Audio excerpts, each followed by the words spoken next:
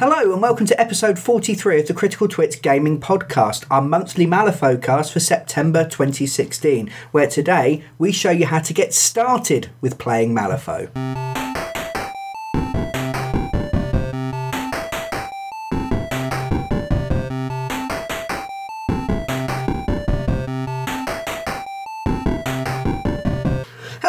Welcome back, we're the Critical Twits. I'm Brian Ennis. I'm Aaron Vinsky. And I'm Joe Lewin. I'm much more excitable than you two, judging by that little introduction bit there. Well, people will probably hear this on the podcast, but not enough energy drinks gone. Oh, okay, cool.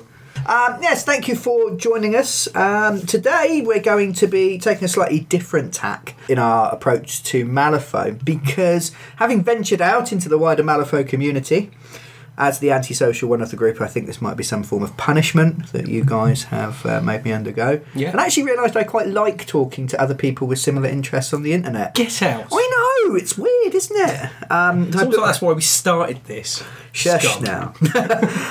So I've been active on the Weird forums, which is very, very nice. I've been active a little bit on the Malifaux subreddit on Reddit. I've been really, really welcoming, talking to people on Daka as well. Got a really, really good forum on there. All sorts of places over the internet. So hello! One of the things we see online in the communities all the time is people asking, how do I get into Malifaux? What should I do to get involved? How easy is it to get involved? How can I start collecting, painting, playing this wonderful game that we all like? Yeah. For those of you who are already involved in Malifaux, you might also find some of these things useful for teaching, for expanding the gaming that's going on, the community that you have in your sort of your local area, which is always good. Yeah. We've recently introduced a couple new players to Malifaux, so we'll be drawing on some of those experiences, because it's been 18 months or so since we started this game. Yeah. And the more people that are active in your local scene, in your community, the easier it is to get games. The wider the variety of models that you'll encounter, different strategies that you'll encounter. So if you're looking at going on and playing in tournaments and things like that, it's always really good to get more people involved. But just in general, having more people to talk about your hobbies with, to share your enthusiasm with, is always good. We didn't actually have anyone to teach us how to play. We did it off our own back. Yeah. We did. Right in the deep end. I don't know about you guys, but it's not the first game system I've done this with. Me and Colin, for all those that remember Colin, we taught ourselves to play War Machine and then taught you lot back in the day. Yeah, that was a while ago, that was. Just for those people that maybe are a bit newer to Malifaux, we've talked about Malifaux in great detail, especially in episode 7 of the Critical Twits Gaming Podcast. Yeah, we are assuming by now you know what Malifaux is.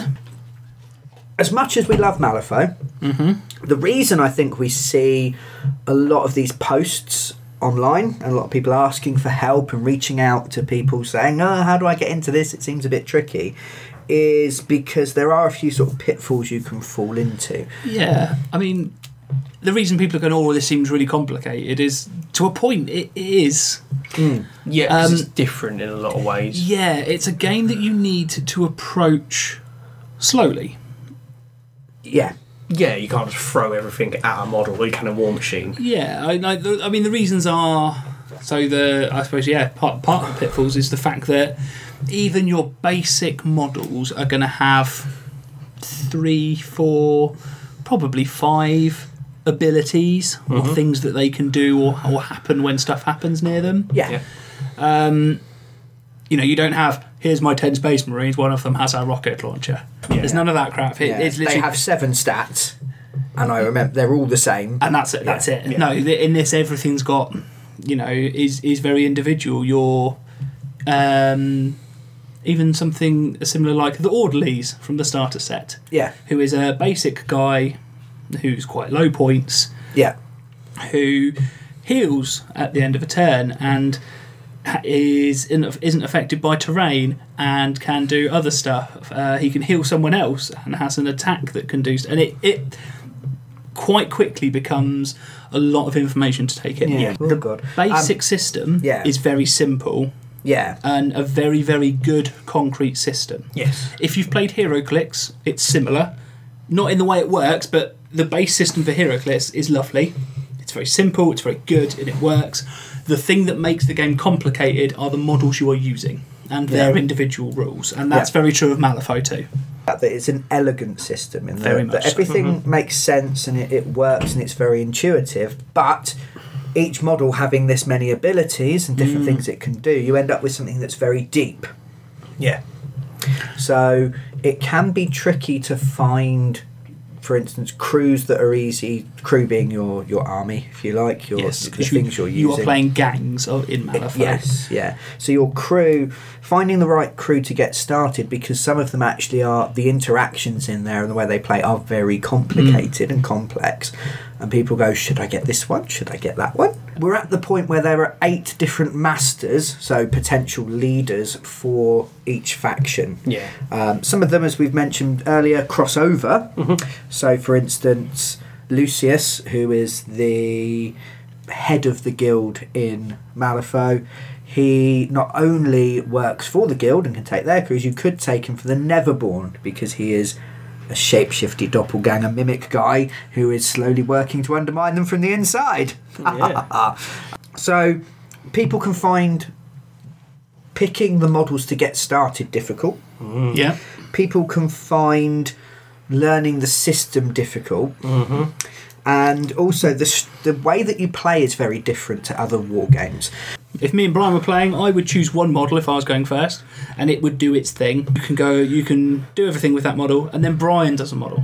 And then it goes back to me and back to Brian. Until we've both activated all of our models. They've all activated once, and then we're done for the turn. Which in itself makes it a bit more fluid. It feels a bit more like playing chess. Yeah. Yes, very much so. It's one of the reasons I like Malifaux over other game systems, because I don't get bored. Yeah, waiting for your go. Yeah. While someone just does things. It's my turn to lie still, and my army does nothing while your army pounds it. The last thing, actually, just to mention, is also the models can be a bit tricky to put together. Oh. We've touched on this before. See, you say they're a bit tricky put together. Yeah. I think you are massively understating that, because some of them are fiddly as fuck. For a second, I thought you were going to disagree with me, and I was going to throw my pen at your face. No, I was Joe's gone mad. deliberately winding you up. For example, there is the model I always use as an example is the zombie chihuahua. It's roughly the size of a Space Marine's face and comes in 3 or 4 parts. In real life, if you glued Your thumbnail. if you're British, 5 Tic Tacs glued together, roughly. 4 to make the body with 1 for its head. For the chihuahua? Yeah. No. The main body's the size of a Tic Tac. Okay. And you stick a couple of tiny bits to it. Yeah, and it comes in 4 pieces. Yeah. It's If you insane. imagine a Tic Tac came in 4 bits and you had to shape it into a dog, that's essentially what you're doing. God, we've put everyone off now. Cool. So we still love it. That's all right. Here's the thing. Yeah. If you're still listening, here's how to go about picking a starting crew. Yeah. Well, what we thought we'd start with, there is a starter box for Malifaux. We have used the starter box. I'm the only one that owns the starter box, because the way of these things is I tend to buy stuff. Then Joe will if he likes it, and then you just... I just use other people's stuff. Yeah. I love the fact that none of you have got any self-control. I get free things. It's great. You're like a bottom feeder. Yeah. Inside the starter box, you get 4 models each for 2 different factions. Yes. You get some Guild and you get some Neverborn. So you've got the original inhabitants of Malifaux and the current new ruling class of humans in Malifaux. You also get 2 Fate decks, so you've got enough for 2 people to play. Yeah. Which is good. Just to jump in with the Fate decks, Yeah. they are just a standard pack of playing cards with both Jokers included. Yeah. Yeah. So if you have a set of playing cards that you really like, you can use those. You don't actually have to buy a Fate deck or use one of their fancy ones. In the rulebook, on the back of some of the Fate deck boxes and everything, there is a conversion thing that shows you what counts as what. It changes the name of the suits, Yep. but it keeps a similar shape.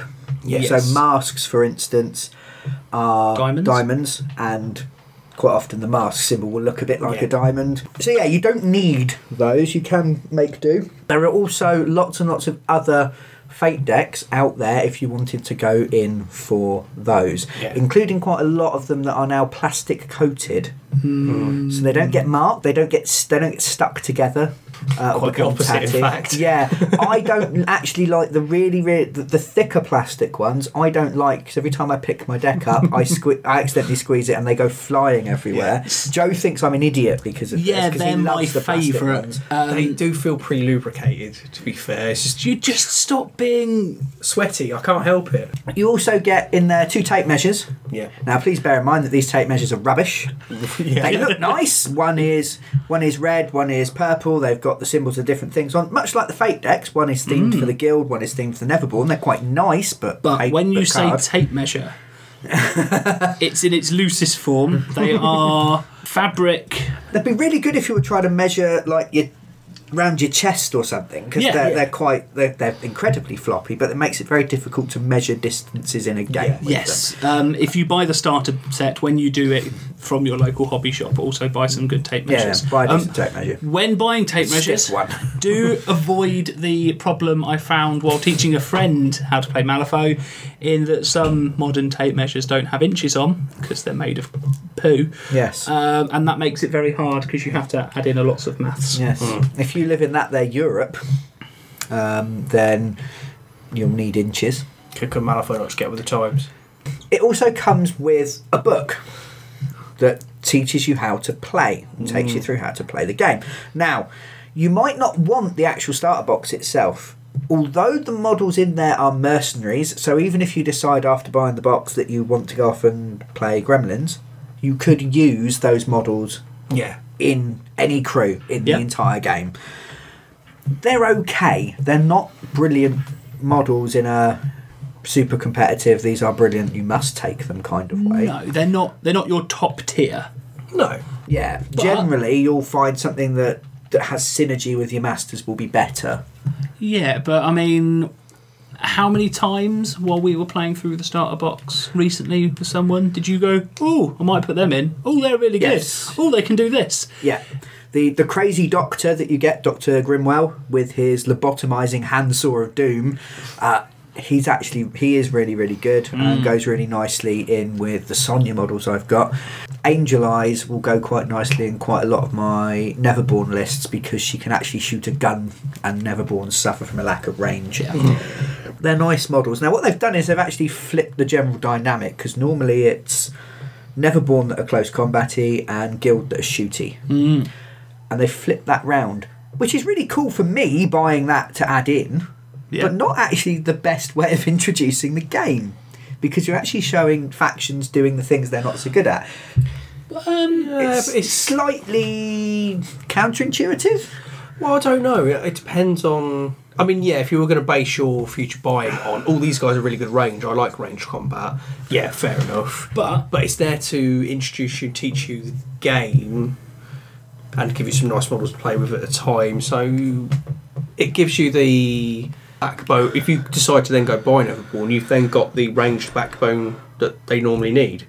Yeah, the extra 2 models that can shoot in there are actually quite useful. The two standard minions that are in there are quite good scheme runners. Yeah. But they have a lot of scheme runners in Neverborn. They also We'll discuss what that actually means in a minute. yeah, they have quite a nice bit at the back of the book that does tell you how each of them play, how each faction plays roughly. Yeah. Some good suggestions for starter boxes and stuff like that complement the models in the box as well. Yeah.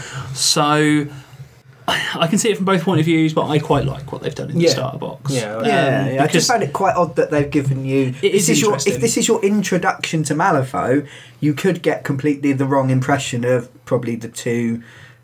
I'll put quotes around it, but the 2 major factions. Yeah, I like the way though that the book breaks the game down. It starts off. Now, this is when we go through this. If you are choosing to skip buying the starter box and go straight in for a crew of your own. I suggest you take the format we're going to discuss now to learning how to play and use it, because it's as a very seasoned wargamer. Yeah, I wasn't so keen because I like jumping in and figuring things out. But I know Aaron. I needed that way of introducing it to actually get my head around it, because it broke everything down just enough that I could get grasp of one thing before we introduce the next. We taught you wrong to Yeah. start with. I wouldn't teach Joe in the same way. No, because without knowing why that does that, it Yeah. makes no sense Yeah. for Joe. Yeah, it annoyed the crap out of me. Yeah, whereas for me, it's like I need to understand how that works, and then I can branch out afterwards. But the two new people we've introduced recently, we've used the starter box for both of them and had good results. Yeah. And what it starts off with is a couple models, the two easiest models in each box against each other, just teaching you how to move, how to fight, how to do duels, which we'll cover later. Yeah. How to just basically do the basics, get models moving around, hurting each other and fighting. Yeah. Then it builds in some of the more complex ideas by adding another model in. I don't quite like the way it's broken down across the first 3. Okay. Into 4 and 5, I think is fine. Yeah. But number 1, you're both stood in the corridor, Yeah. and you are literally just flipping cards at each other, punching each other in the face. Yeah, and this Yeah. is the other thing. This is kind of laid out. The book's laid out as like a little story, so you're playing a little. Yeah, a little narrative, and it's Yeah. very, very nice. Number 2, there's movement and punching. Yeah. Ooh. Number 3, it then goes, here's 5 new things to add in. Yeah. There are a couple of those things that I think could have been moved across. Have an extra.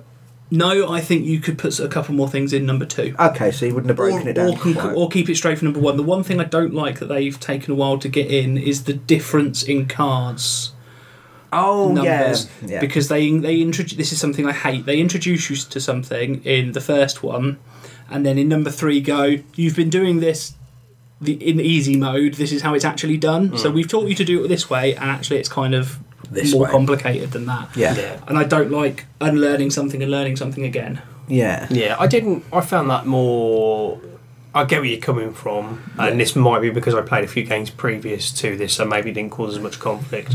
But I found it was more of a, okay, you've been playing it this way, let's add this on. This is something else you've got to consider with this as well. So I wasn't necessarily unlearning that, but I was just Yeah. adding an extra rule to keep an eye out on, I mean- which, again, it helped stop that feeling too overwhelming. Don't get me Yeah. wrong, it's probably one of the best intro boxes that I've played for a war game. I would have done things slightly different personally. Yeah. It then adds in the idea of triggers, which are abilities that activate depending on which suit of cards which suit in the deck you have flipped for the card that you're using to activate the ability. These are really, really key. This is where a lot of the complexity in Malifaux comes in, because you might think, well, I need a ram. I've only got a 1 in 4 chance of that happening, but not if you've got a control hand, Yeah. because you'll keep back your rams to activate those abilities and to Yeah. use them. And that's where I think that's something that a lot of people aren't used to in a game. Well, It's that level of Yeah. control. Yes. yeah, because it's a completely new system. Yes. Yeah, it's interesting. Yeah. Yeah. It's wonderful, but Yeah. it is that little bit more complicated. Yeah. Again, But it's that what- learning a bit. Keeps me coming back to Malifaux, because there's a depth of strategy to it that you don't get just from, I'm going to do this and I roll 2 dice. I don't know. I mean, because I'm not necessarily one for things being too overly complex with a game. It's taken me a bit of time to actually get into Malifaux because it was complex for a start without that starter box. But now I've learned to appreciate that more, I think. And I think Malifaux is very good at letting you appreciate why more complex gives you more options. I don't feel as cornered in anymore outside of me making mistakes, rather than I'm cornered in War Machine because some dice rolls and somebody else decided the table and some models have done something that I Yeah. could do nothing about. I like the starter set because it teaches you the core rules. Yes. Slowly builds up so you know how the systems that are there work. Yeah. And then being able to apply those systems to new models is quite easy once you've got Yeah. a good grasp on how it works. Yeah, and the other thing it does is it builds up the victory conditions as well. Yes. It doesn't Yes. get to the full choice of victory conditions, the strategies and schemes as they are in a proper game, but it does add in the idea of, okay, so not only are you fighting people, you're actually trying to draw or scrub off arcane symbols on the scenery around Yes. you, or you will get points for killing that person as well as for doing your other thing. And this is the other thing where it differs. You play a game of War Machine or Warmer Hordes, and you kill the opponent's leader and you win. Yeah. No matter what else is going on, you might only have 1 model left and they've not lost anybody else, but you win because you've assassinated their leader. Yeah. In Malifaux, you can win without killing a single enemy model. Well, because you can do all sorts of other things. I mean, one of our first games, you killed every single thing I had on the table. Yes. I think by the end of it, out of spite. Yeah, I realised I'd lost already, so I just petulantly murdered everything you had. But in that game, I won something like 7-5 in victory points. Yes. So losing all of your things isn't the end of the game. Yeah. And I think a lot of people struggle when they come in from playing more straightforward war games or skirmish games where you just expect to kill lots of stuff, and that's kind of the thing. And they took a model off, I must be winning.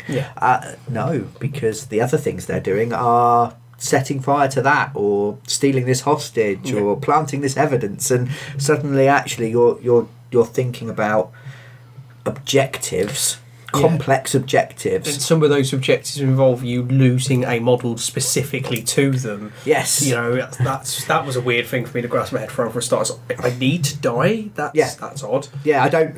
We're going to frame their boss for murdering Jeff. Don't tell Jeff, but kick him forwards and hope that their boss kills him. Yeah.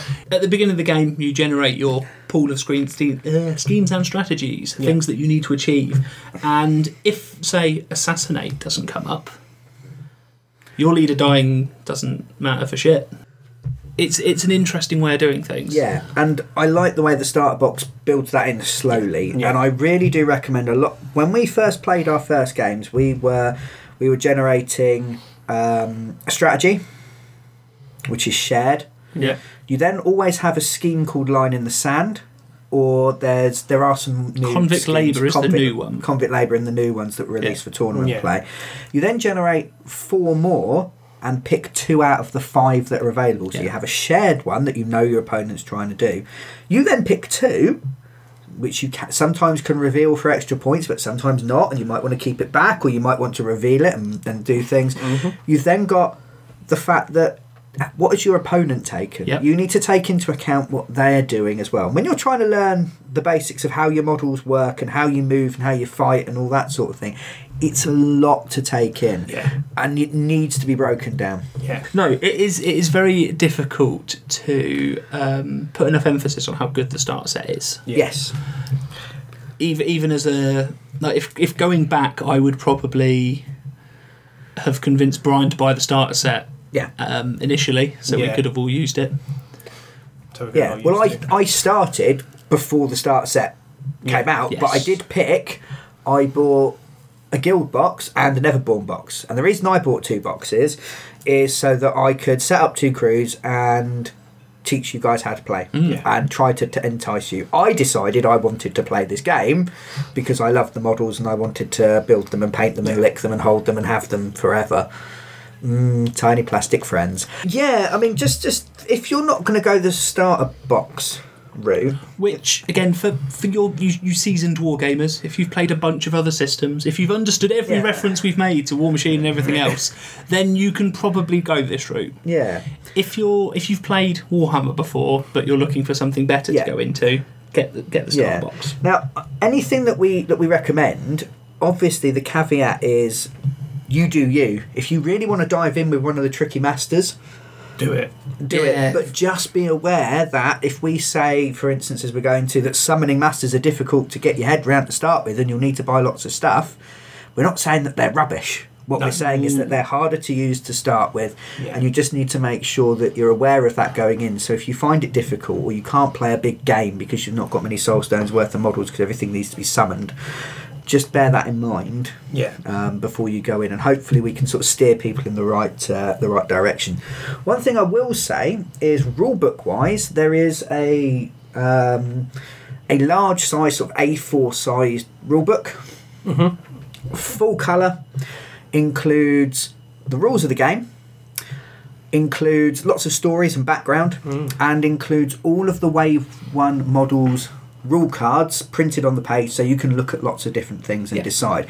If you just want the rules, there is a smaller version available, an A5 size one, that is also available to download for free from Drive-Thru RPG. You can download the rules of the game before you play. If you're possibly someone who's very rules oriented like Joe, and you've got other models available, or even just the right size bases, or you want to cut out some bits of card, you could download that, just buy the boxes of stat cards that are available, The Arsenal decks. the Arsenal decks. Which have been really useful. Yeah, and proxy some games, use the rule books and get into it that way. The starter box doesn't come with a full rule book, but it does have a download code for the thing they've now made free. Yeah. Yeah. But you can go to them and download it. Doesn't really matter. Yeah. To be honest, I've still got my download code somewhere because I already had the rule book by the time I bought the starter box. Because I'm backwards like that. But there are definitely some crew boxes that are easier to get into using. It doesn't mean that they're not as good. And this is the thing with Malifaux, that things that when you go, they're a simple crew, it doesn't mean that they're rubbish. It just means that their tactics are maybe more obvious for people that are starting. Yeah. Or the synergy that you're looking for. Maybe the models are more powerful individually and they don't need the help and the synergy with other models, so that you can kind of have independent things. You don't have to worry about positioning as much. One of the things with Malifaux is positioning is quite important, and there's lots of effects that push models, pull models, place models, move things around the board, much more than any other war game I've ever played.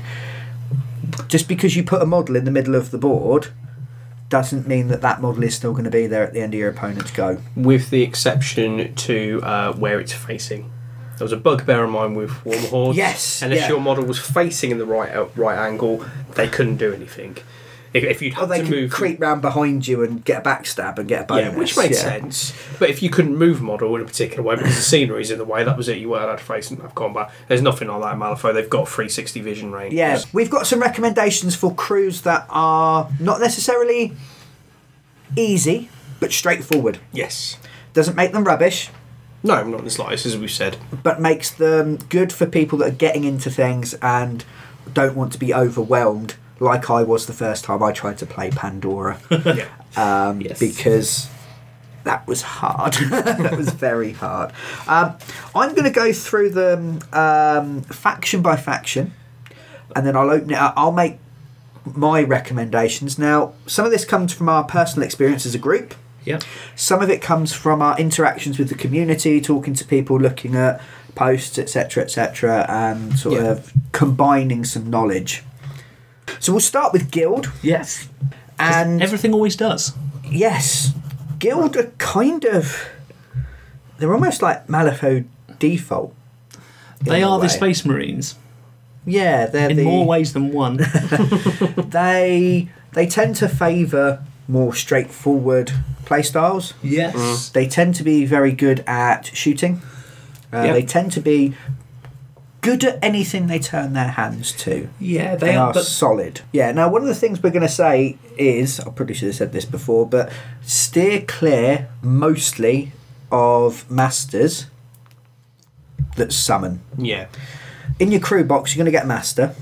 They're kind of your leader, your most powerful model. They get more actions They are than others. your HQ choice, your Warcaster, your Yes. Warlock, whatever.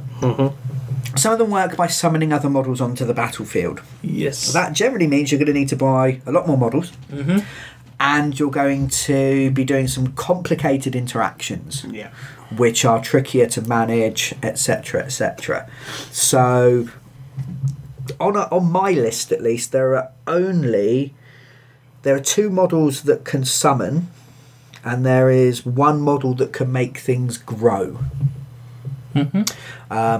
And we'll talk about those, but they're much simpler for the most part than someone like, for instance, just to jump slightly, the Nicodem for the Resurrectionist, who's your Yes. traditional necromancer summoning zombies out the ground.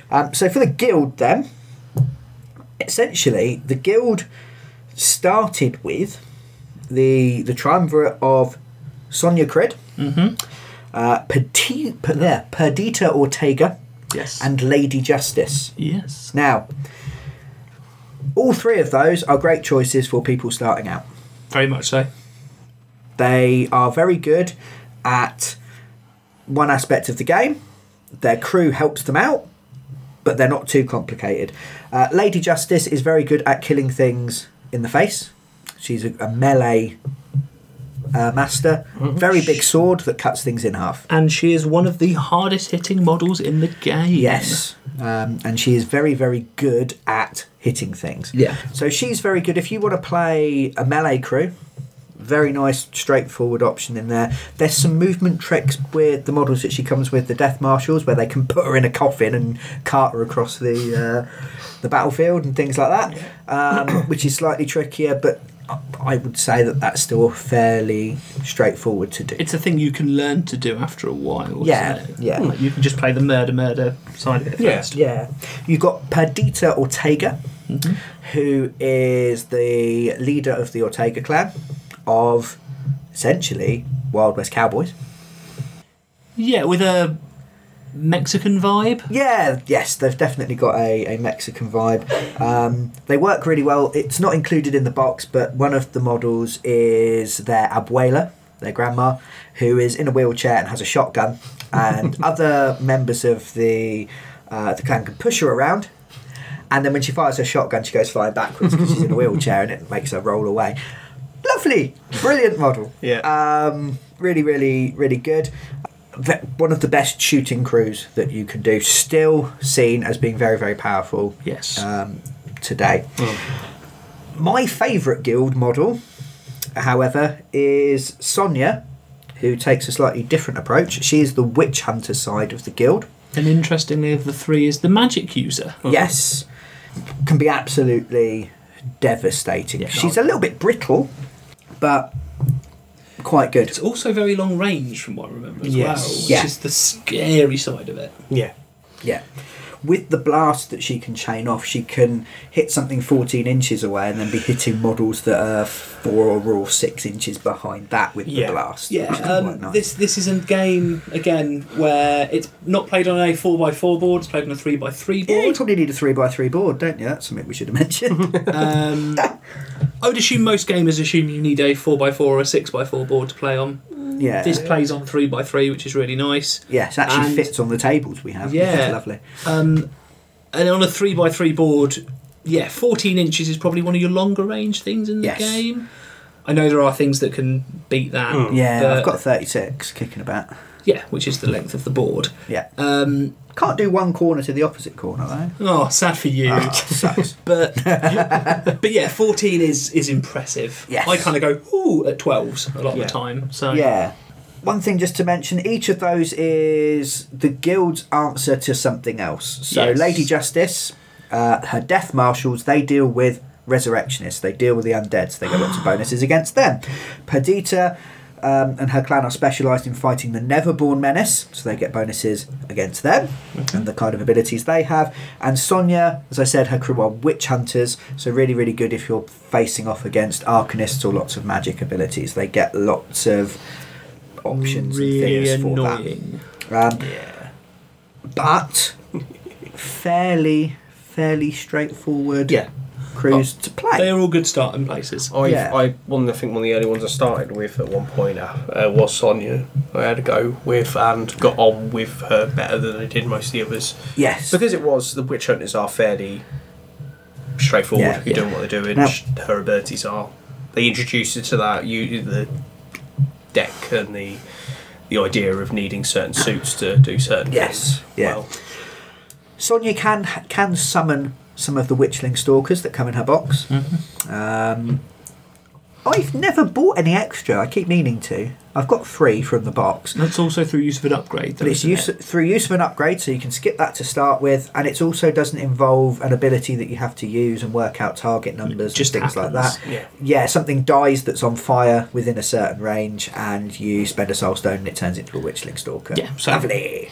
Not a true summoner, but has the mechanic, but isn't difficult. Yes, So yeah. still quite happily fits as a starter. Yeah. Yeah. It's something you can branch off into to Yeah. learn that mechanic. And Yeah. Yeah. So yeah, if you like Guild, do you want to melee, shoot, or magic?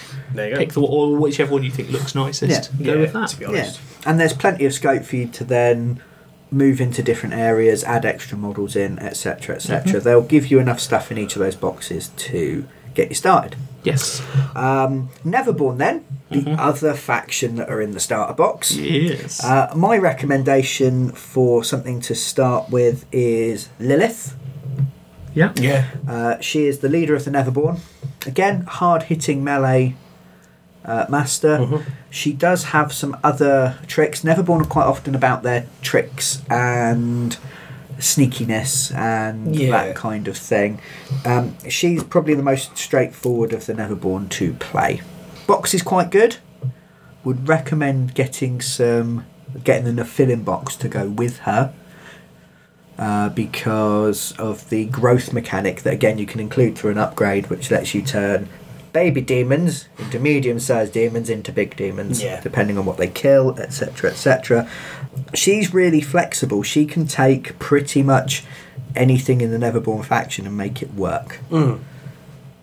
So she's fairly straightforward and fairly easy to use, but still, again, considered good. Yeah, definitely. I haven't played against her a few times. Yes, yeah, we have another Neverborn player, amongst other things, in our group who takes Lilith fairly regularly, and she could be an absolute nightmare to do. She can. Oh yeah. But what she's asking of you as a player is fairly straightforward. Yeah. She has a couple tricks, because it'd be no fun if she didn't have any tricks. Like, she can root you in place and then call you over to her, and then the ability that she used to root you in place damages you as you come flying towards her.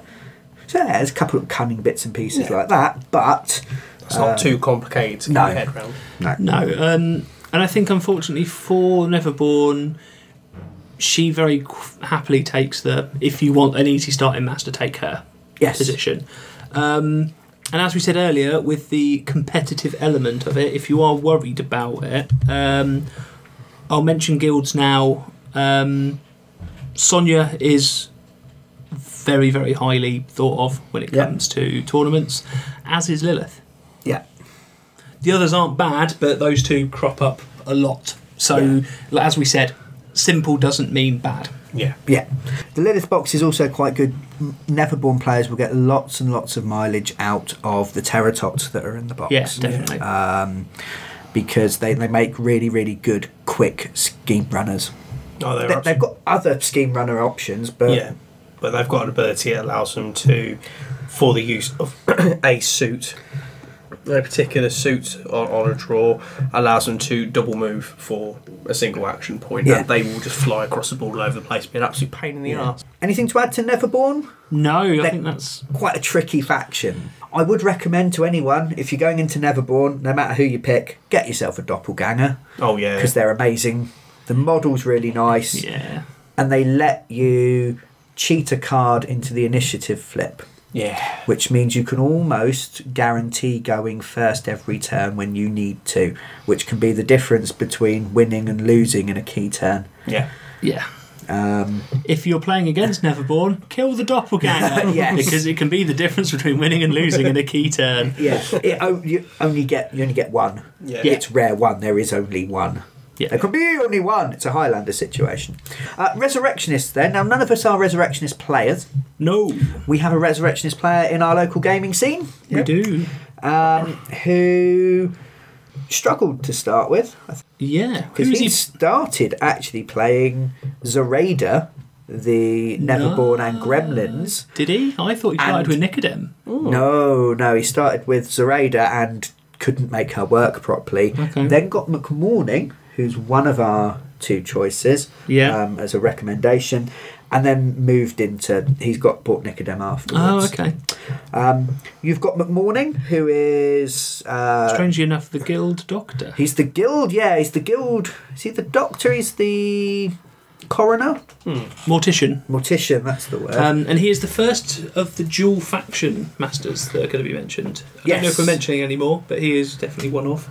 McMorning plays very differently based on which faction you play him in. Actually, as a Resurrectionist choice, he is quite summony. Not super summony, but he can do some summoning. Yeah. And you probably want to chuck in another flesh construct.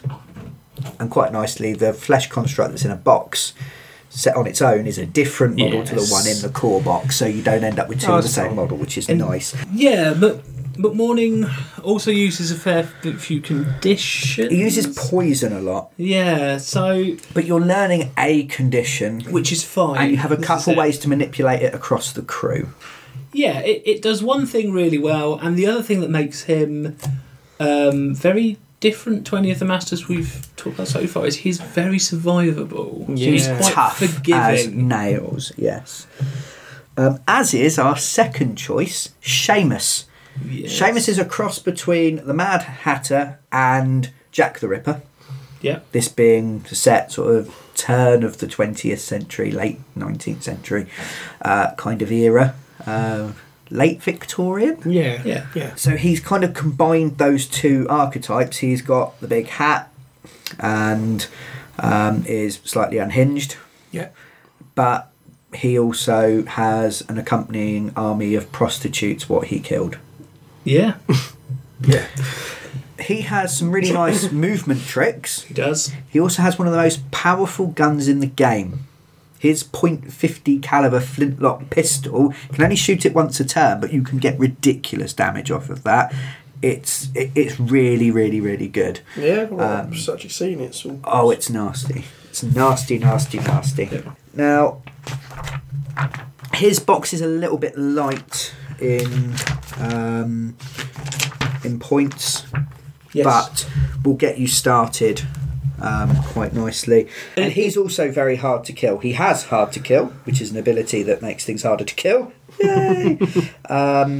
He is also impossible to wound and has 12 wounds, which is at the maximum 14. So he is, again, quite survivable. It's one of the things the Resurrectionists do quite well. Yeah, they are. They can tolerate you making mistakes. You can leave your master out in the open because you didn't plan ahead or one of your abilities didn't go off, and you can probably still be alive the next turn. Yeah. Whereas a lot of factions, a lot of masters, you make that mistake and they'll get jumped on and beaten to death with their own shoes. You'll probably get less use out of the rest of his models than you will out of the McMorning box, because McMorning's box contains nurses, which are very, very useful little toolkits. Yeah. And I've seen nurses crop up all over the place in lists, even just sort of one nurse to do random healing, paralysing, bringing models over, moving them about, that kind of thing. They're quite good for that. Anything else about Resurrectionists? A lot of the Resurrectionist masters hinge on summoning. Yeah. They are one of the summon heavy factions, and I would go with one of those two if you were going to start off. Yeah. There's nothing particularly wrong or massively complex about summoning, but it's just something else that's going to be difficult to learn when you're trying to pick up all the rest. And of you're going to end up keeping the models in the box back to summon, which means you then need other models to make up your points cost, your soulstone allocation. It's more each money you time. have to spend now. Yeah, that's it. They become a more expensive investment for an early Yes. crew. Let's do Gremlins. Again, none of us play Gremlins. We don't see a lot of Gremlins around where we are. No. So this is one we have consulted the wisdom of the internets for. Yeah, I mean, we've given the rules a look over Yeah. and figured out whether or not they've got any massively complex mechanics. But we went away and did our research and all came back with the same crew, which did, is quite yeah. interesting. Whether we end up in the same place, I don't know. But Joe?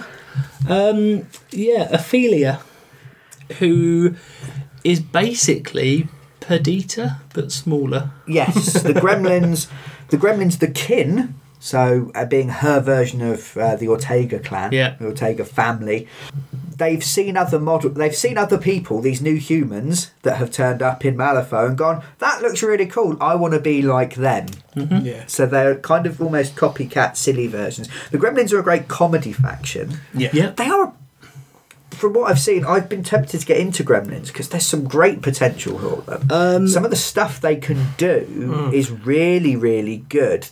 Reading a lot of things recently, they are recent polls, the internet polls I've seen, genuinely are pegging them to win Worlds or whatever the next big tournament is. Yeah. They kind of they have a lot of risk-reward mechanics. The general consensus is from the Gremlin players, what we have consulted, that they recommend the kin being a good way of getting into them. Cool. So Joe plays Arcanists, as we've mentioned, exclusively. I do, because they're the bestest. They do seem quite mean. Yeah, to be honest. But Joe is also a very good player. So, you know, as the only Arcanist player No, in he's our... not. He's leaning on the crush for a decent crew. Right. Gauntlet thrown down there, Aaron. We will swap crews. and I will smash you with Masaki. Ooh, that'd be good. I'd like to see that. So, for the Arcanists, I would recommend Rasputina, Yep. who is the Ice Witch. Yes. She is, like I said, she's magic heavy. Yep. She's very slow. Most of them are magic heavy. Yeah. Not all of them, though. True, but she is the magic heavy in the magic heavy. She makes the best of them look quite magic light. Yes. She uses most of her models as arc nodes if you're a War Machine player, but so she can, if the model's within 8 inches, she can cast it as if she was where that model is. So she casts her spells through those models. Yes. Yeah. Anything with Frozen Heart. Yes. So every model in our box, she's got Ice Gamin and an Ice Golem. And the Wendigo. And the Wendigo all have that ability. Yep. Which means you can keep her off the front lines and safe. So if you want to be able to use your master all the time, or you don't want to. Sometimes when you've got your piece that's the best piece, you can sometimes hold it back too much. Yeah. Well, actually, you can hold her back and she can still affect the game. To be honest, getting her into the front line is difficult. She's one of the slowest masters in the game. I believe she has a walk of 3. Ooh. And she has no charge value, which means she cannot charge. She is one of the slowest models in the game. Yeah. Hans, the Outcast Sniper, who I've got, is also the same. But he is the one with a gun with 36-inch range, so it doesn't matter for him. He doesn't care. She has tricks, but she is a very easy to play, surprisingly resilient due to some of her tricks. Character, her main attack can cause blasts and can destroy crews on its own almost. She's just very good all-rounded, what you'd expect from the spellcasting faction. Yes. She would be my go-to choice if you want to start in Master. There are notable honourable mentions though. Yeah. Marcus is who I started with. Yes, would recommend to anyone. He's the Beastmaster, isn't he? He is. He has an interest. His starting bot. The problem with Marcus is Marcus can hire anything in the game that is a beast, which gives him a very wide pool to hire from. Yes, include and all of the other stuff. Because he's an Arcanist as well. Yeah, he has a huge summoning pool. Hiring pool. Yes, but he's probably going to take a fair bit of investment into other models. Yeah. If you buy yourself some canine remains from the Resurrectionists, you've got a workable crew and you'll be fine. Yeah. His Soulstone cost again is on the low side. But with those canine remains, you can play a decent sized game, and he's very, very good. Again, he is considered really high tier. So is Rasputina.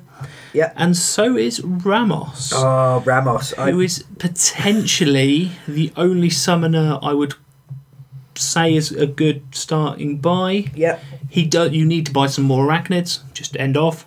Yep. But he has some of the best models in the faction, if not the game, in his box. Yes, he comes with Joss and with Howard, who are both really, really nasty.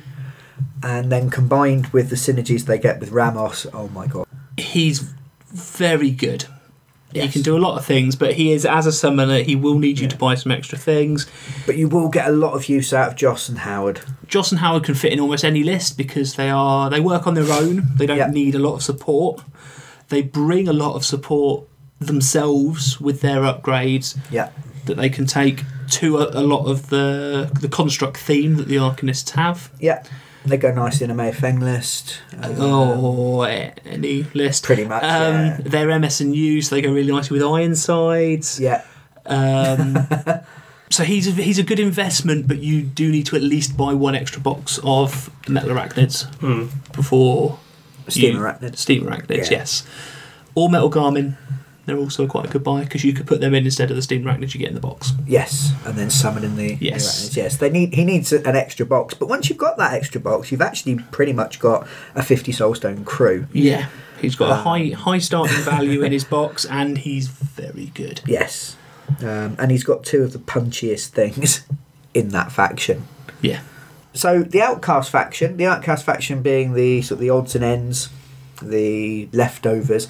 You get quite diverse play styles within the Outcast faction. But there are some really good things you can pick up to get going with Outcasts. And one of the good things about the Outcasts is all the models are mercenaries. So apart from the master themselves, which has to be fielded when you declare Outcasts, the actual models can fit into different crews. Yeah. The box that I think is probably the most straightforward in the Outcast thing, and also contains the most things that you're going to want to use elsewhere, is Von Schill's Hired Guns crew.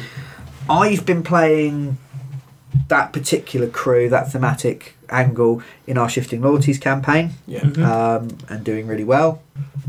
He has a collection or selection of various steampunk World War One fighting models, essentially. Yeah. They've got that kind That's of his look. image. Yeah, very Germanic. They are the Freikorps. But you can pick up, in that particular box, you get the Librarian, who Very good. has some very, very good healing abilities and is surprisingly good at dealing damage as well. Yeah. I remember playing the Neverborn and having a couple minions thrown in at her and her murdering them because she's got a very powerful magic attack that she can use at range or up close. Oh, okay. You've got the Specialist, which is one of my favourite models. Why is it one of your favourite models, Brian? Because he has a Flammenwerfer. And I don't know if you know about Flammenwerfers, but Flammenwerfers actually worth Flammen. And I just love worthing Flammen. It really makes my day to worth some Flammen.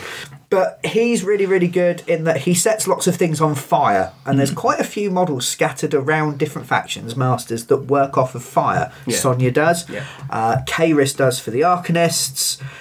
You can get some use out of him with things like the Rail Golem. Yes. And he does quite a bit of damage, sets a lot of things on fire, and if you kill him, he blows up in your face. He's absolutely awesome.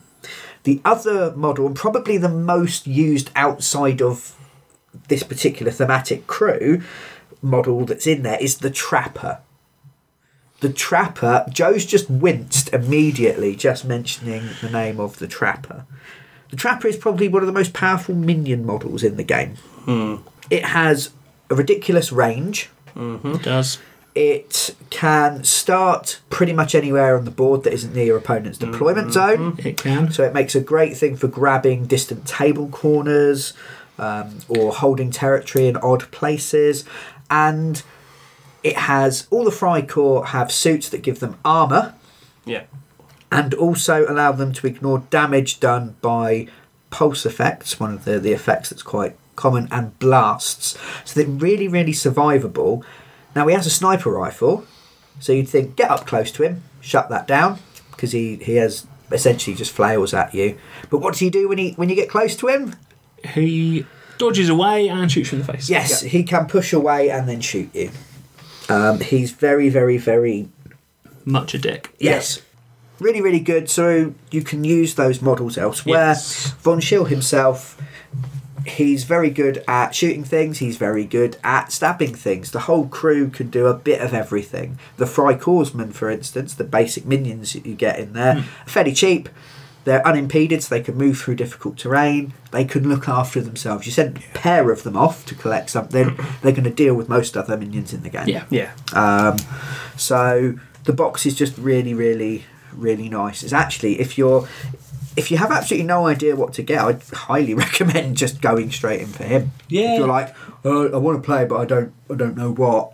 It's really good. If you like the aesthetic of them, especially, Yes. if you're one of these people that enjoys your historical games, they're probably a really good place for you to go in. You yeah. could quite happily just play Freikorpsmen stuff. Yeah. But the fact that you can then use...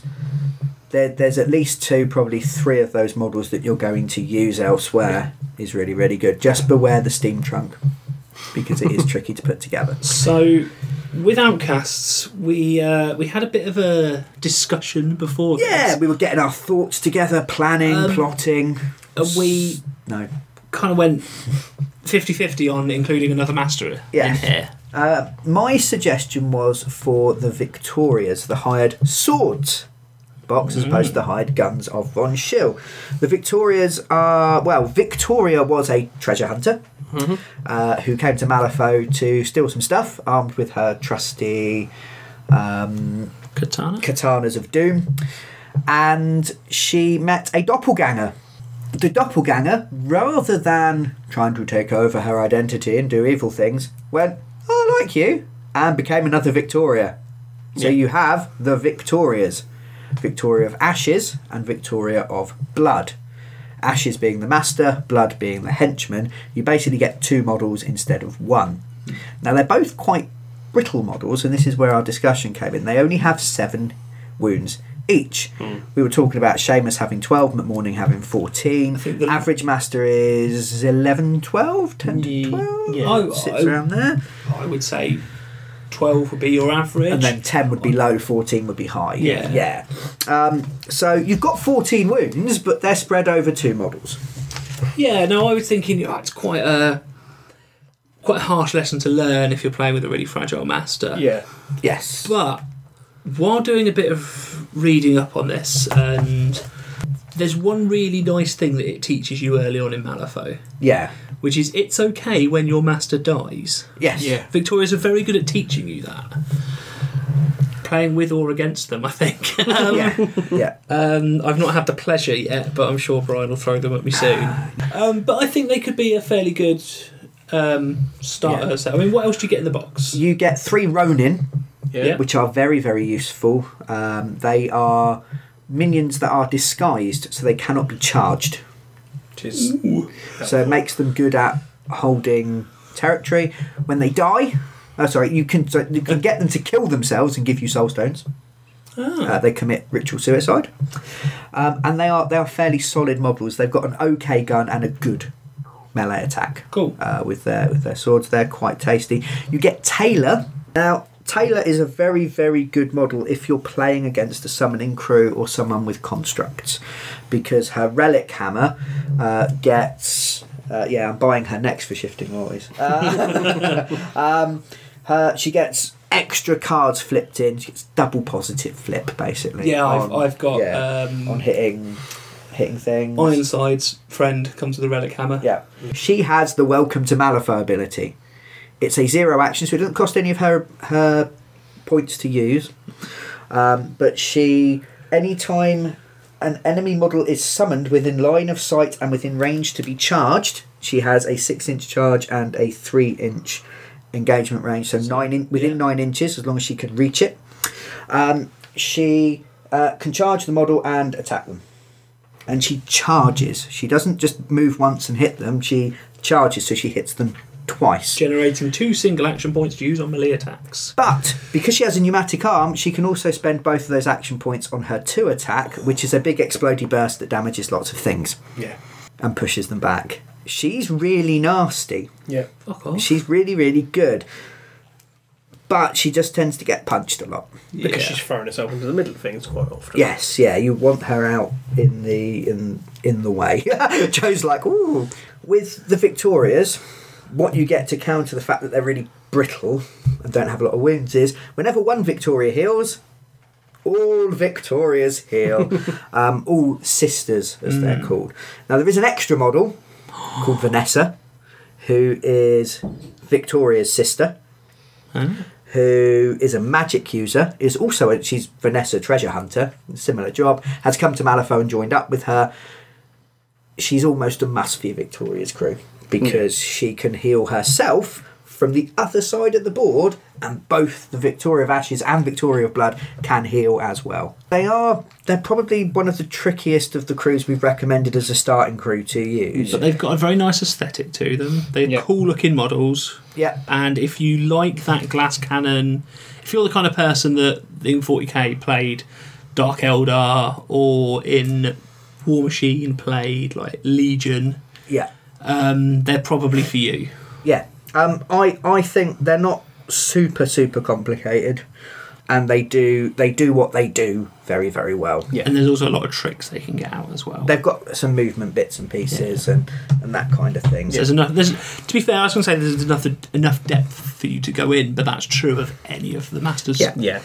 Let's then come to what we've termed our difficult faction, the Ten Thunders, Yeah. which Aaron has chosen to play. Yes, possibly like a fool. Well, actually, I was thinking, because as we were going through and doing this, and it was most people were finding it very difficult to recommend any Ten Thunders models for yeah. beginners. You not took the Ten Thunders because you liked the aesthetic. Yeah, You sort like of the- such. I like the Japanese themings of the thing. You know, Yeah. the ninjas and things like that kind of thing, essentially. Yeah, they're quite visually distinct. Yes, which is what really appealed. Yeah, and this is something we do recommend to everyone. If you go, oh, they look amazing, ignore all the shit we've just said. Buy the one you think looks really Yeah. nice and learn it. Yeah, Because that's what we all did. yeah. If you're umming and ahhing over a couple of different crews and because of the aesthetic and one of us you want to recommend, then stick with the one we recommend for a but- start, but don't ever rule that other one out. Yeah. No. There's no wrong choice. All masters are playable and competitive. Are created equal. Some are more equal than others. That's very true. Well, now 10 Thunders, at least the first wave initially, are pretty much all dual faction in some form or fashion. Yes. See, I was going to recommend Misaki's box set for a start, but now I've had some doubts, which I'll go into in a minute. Okay. But I Misaki think is your master at It's the my moment. master, yes. Yeah, there is some reasons. But again, I'll mention that in a second. What I think probably will work well as initial starter crew is Mei Fang. The dual faction with Arcanists. She is indeed, yeah. Now, you are going to have to get used to the idea of dropping, or creating, I should say, because I don't think she drops them, but creating construct markers. Scrap markers. Scrap Yeah. markers. Now, there are a multitude of these different types of markers you will come across in the game. So you've got your scheme markers that you can drop for an action to do something for a Yep. scheme. You're just spray painting or dropping blood somewhere or whatever. You will have corpse markers, which some of the resurrection stuff will use a lot. So if something dies They in the are- corpse. Dropped by living and undead models. Yeah. You will have scrap markers, which tend to get dropped by constructs. Yes. Although they can be created through various means. And I think Mei Fang has, there's some of the Purina Cool. ability has abilities to essentially smash stuff to create scrap. Yeah. Because she will use it to summon herself through, so she can bounce around the board a little bit once they're about. But you're going to have to get used to the idea of, again, this is that positioning thing you might have to get used to and placing stuff ahead of time. But it gives them a bit of flexibility in movement, and they're all pretty survivable as models. in Yeah. there. Yeah. There is something to be said about picking a dual faction master, Yeah. because if you go, oh, I like this side of it, Mei Fang goes really nicely into the Arcanist side, and she's also quite good going into the Ten Thunders side. Yes. Yes. The other thing is picking someone that's quite difficult to master movement tricks, especially like Mei Fang. Yep. If you start off with that and get good at it, Yep. you're going to have a much easier time switching masters. Yes. Yeah. So starting something a little bit more complicated isn't the worst idea in the world if you're someone that's patient enough to learn. Yeah. You're learning an extra trick which will stand you in good stead for other models later. Yeah. But it's not quite the same as taking, say, something that's completely straightforward. Yeah. Yeah. I would agree with you there. Yeah. I do have two Ten Thunders masters. I have McCabe and Jacob Lynch. Lynch is the one who I recommend. I really like. Yeah. He's essentially formed a pact with a demon creature called the Hungering Darkness. That is a great big blobby thing. Is one of the few models in Malifaux that is generally derided as being rubbish. It looks like a giant sperm with a grumpy face. Yeah, it doesn't look particularly great. Joe's looking like Well, he no, thought it was because all right. I took rubbish as bad in game. Yes, the model's not the great, model. but The model's not great. Yeah, it eats faces. Yes, yeah. I quite like it. It has a slight wibbly wobbly charm. Yeah, it does. And there's a lot of synergy in the box as well. Yes, his box is probably the smallest master box. It comes with him, his totem, which is a big blobby thing called the Hungering Darkness, and 3 Illuminated. Yes. Now, Illuminated are some of the best minions in the game. They're self-healing, they're self-buffing, and they hit like a ton of bricks. So they're a nice choice to have in your pocket anyway, kind of thing. Yeah. They're very useful, and they themselves are dual faction. they are 10 Thunders and Neverborn. Yeah. Excellent. So you can include them as minions in either. Some things, like, say, McMorning, he can't take his flesh construct when he plays as Guild. And he can't even summon it, because they'll be going, why have you got Frankenstein's monster? What are you doing, you crazy ginger man? Yeah. The Illuminated, yes, dual faction minions. They are 7 points, and I would quite happily play 8, maybe even 9 for them, because they are really, really, really, really, really, really good. Okay. As I said, they regenerate and they have a healing ability. Yeah. They can, in theory, heal themselves 4 points of damage a turn. They're really good. Joe's like, oh, I haven't looked at these. I've not, no. They're really, really nice. I really like the idea behind him, in that he owns a casino. He gets people addicted to this drug called Brilliance and feeds them to the Hungering Darkness. Yeah. Brilliance is addictive. Yes. That's why I always want to quit. I lack brilliance. And you can take him in either direction, and you can cart those minions with you. And he is fairly straightforward. My tip for him, you'll find the Hungering Darkness itself is a fairly brittle thing. It's actually probably more powerful than Lynch. So what he tries to do is tries to give models the brilliant characteristic, or the brilliance characteristic, sorry, and it allows everything else to hit harder. The Hungering Darkness hits harder and gets bonuses. The Illuminated hit harder and get bonuses. You can take Depleted, which are, again, some of the best, very, very cheap models in the games. They're 4 points each. They're almost impossible to kill. Okay. They don't do a lot else, but they really get in the way. Yeah. So there's a nice progression there. And you will need probably to get that box to take it up to a playable sort of amount of points. Yeah. But you take the Rising Sun upgrade, and it allows the Hungering Darkness essentially to die. And rather than dying, it gets a character called Buried, where it's taken off the board. You can then make an enemy model brilliant, kill it, as long as it's within 6 inches of Lynch, so he's still alive. The Hungering Darkness pops out again. Yeah. What about Misaki? Are we? What's making us waver? I mean, the crew itself is, with the exception of a Toto, a little bit spongy. They're a bit brittle. They're not the toughest of things. Yeah. But they are fairly flexible, which is one of the reasons why Women are in. Torakage, which are your basic minions that come with it, are movement 6, so they're quite fast. They've got a ranged and a melee attack. Yep. But one of their abilities is if people are shooting at them and they're nearby each other or nearby other models, they get defensive action. But when they're fighting somebody, they work better in melee on their own.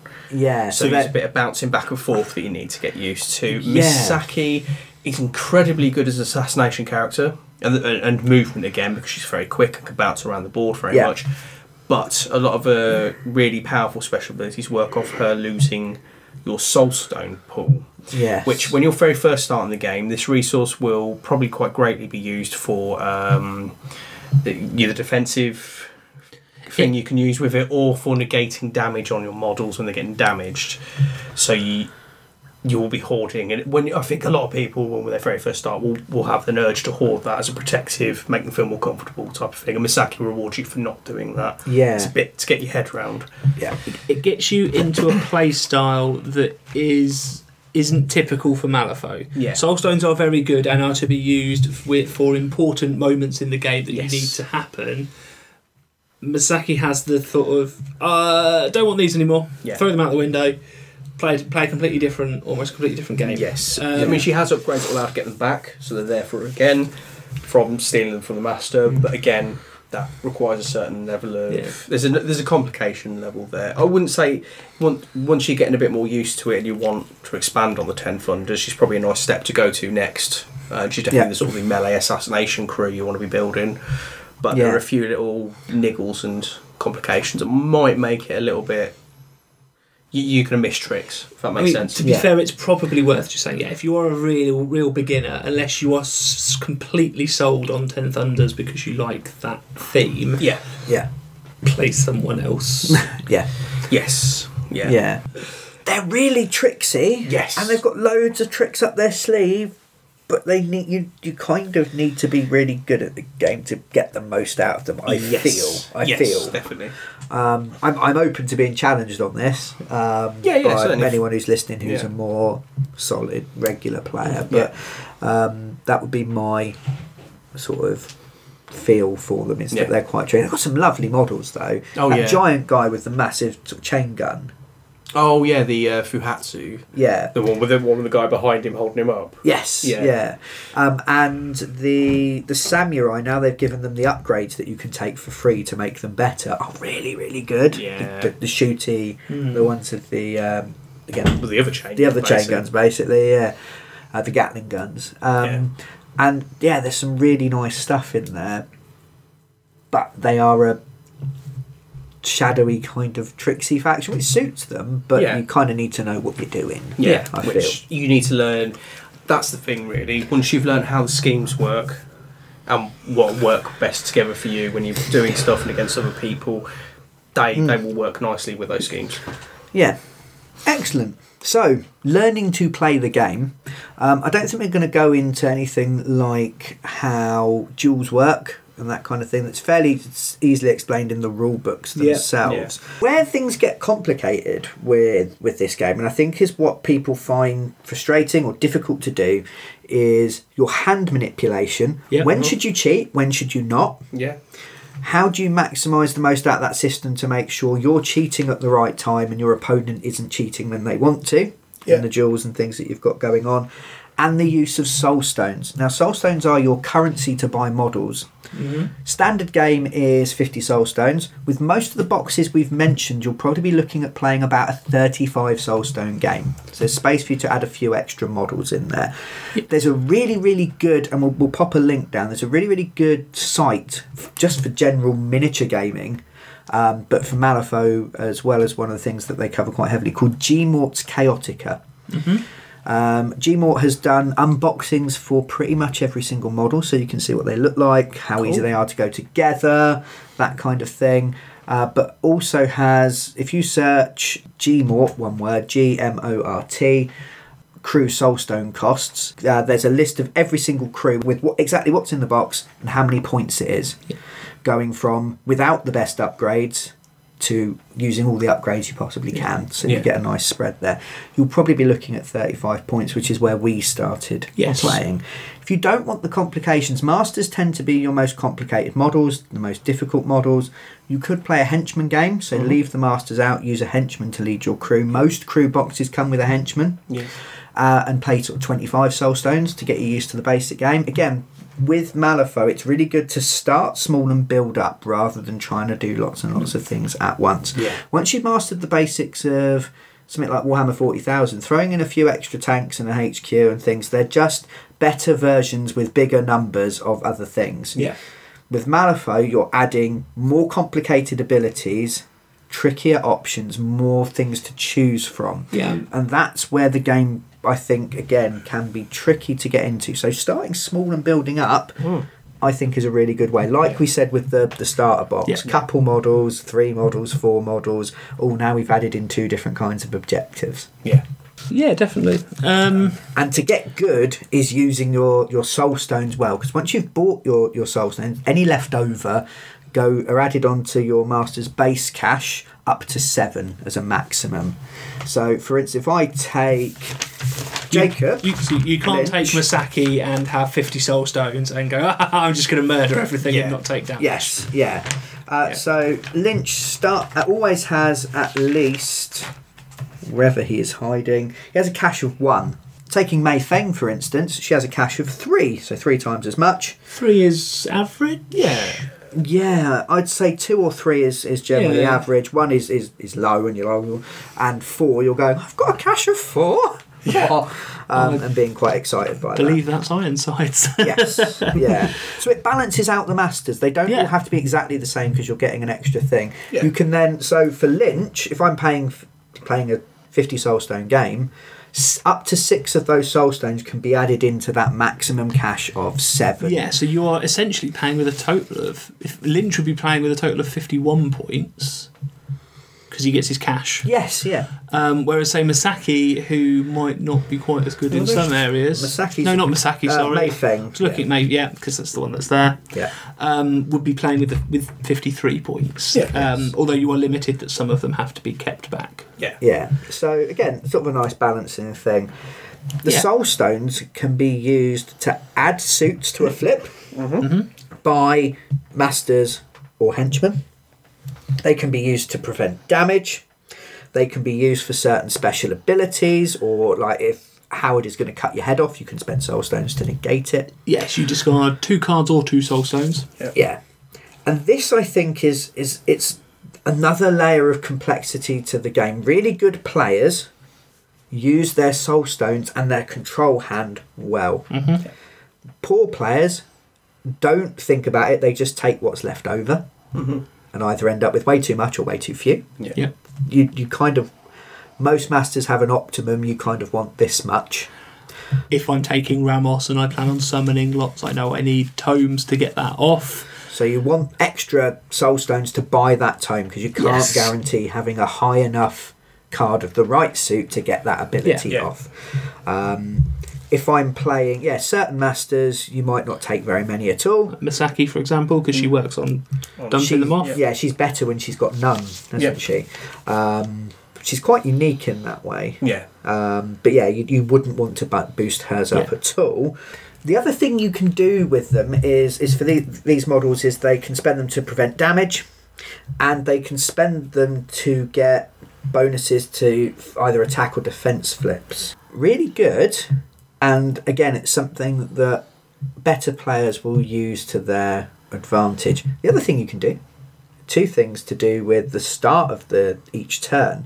You can spend a soul stone to draw 2 extra cards into your control hand, and then you have to discard 2. So you don't increase the size of it, but you get a choice 6 out of 8. You've got a better chance of getting what you want. And to be honest, it's never really a bad thing to do, because you're either going to get rid of some crap out of your hand or get rid of some crap out of your deck. Yes. But then you can also then spend it on making your initiative, allowing yourself to flip another initiative. So at the beginning of each turn, regardless of what happened last turn, you both flip a card, and the highest card goes first and activates a model first. Yeah. Spending a soul stone allows you to reflip yours. Yes. Yeah. Now that is, you can do that once. Yeah, only once. And you can't cheat that flip or anything, you just flip another card. Unless you have the doppelganger, which, why we said earlier, she's quite good. Yeah. Yeah. She's really, really good. Yeah. But if you kill it, you lose that ability. Yeah. So it's only while the doppelganger is alive. The doppelgangers aren't cheap. This is where the game adds on that extra layer of complexity. When you're starting, I would say, if you're playing other people that are starting, don't worry too much about it, because they're going to be in the same boat, and you might remember, you might use them you might go, I should have done this afterwards. Yeah. If you're joining a group that's already playing at a strong level, they're going to be doing that better than you. It's the cool thing I like about Malifaux is that there's always decisions to be made. Yes. Do you cheat? Do you not cheat? You should never cheat, Brian. It's bad. So do you cheat fate? So do you flip extra cards? I mean, what might be worth doing is, if you are playing with a seasoned group of players, ask them to comment on times when they may have considered doing cheating or something else. Or and just to point it out as an option you could take. That's it. So go, right, so you will take this much damage. You do have soul stones left. Yeah. Again, if you're teaching someone else to play. Yeah, you don't want to say do that. But you can if go. You would have gone, I might have considered that, would you? And then you can, because I missed it the first few times, like Brian said, so forget you got soul. Oh yeah, of course. Yeah, I'm going to do that. Start of the turn. Yeah. Do you want to reflip your initiative? Do you want to draw any extra cards? Do you want to use...